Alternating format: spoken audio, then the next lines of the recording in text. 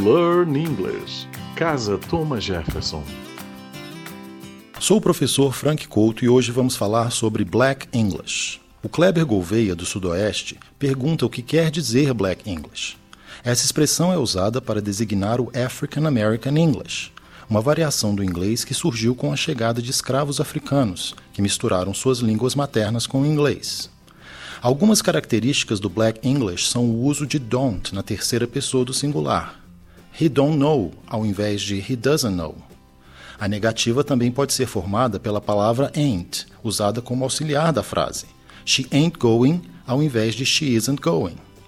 Há casos também do uso de negativos duplos, como I don't have nothing, no lugar de I don't have anything.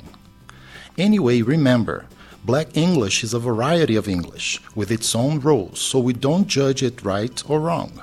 De qualquer forma, lembre-se que o Black English é uma variedade do inglês, com regras próprias, e por isso não julgamos se é certo ou errado.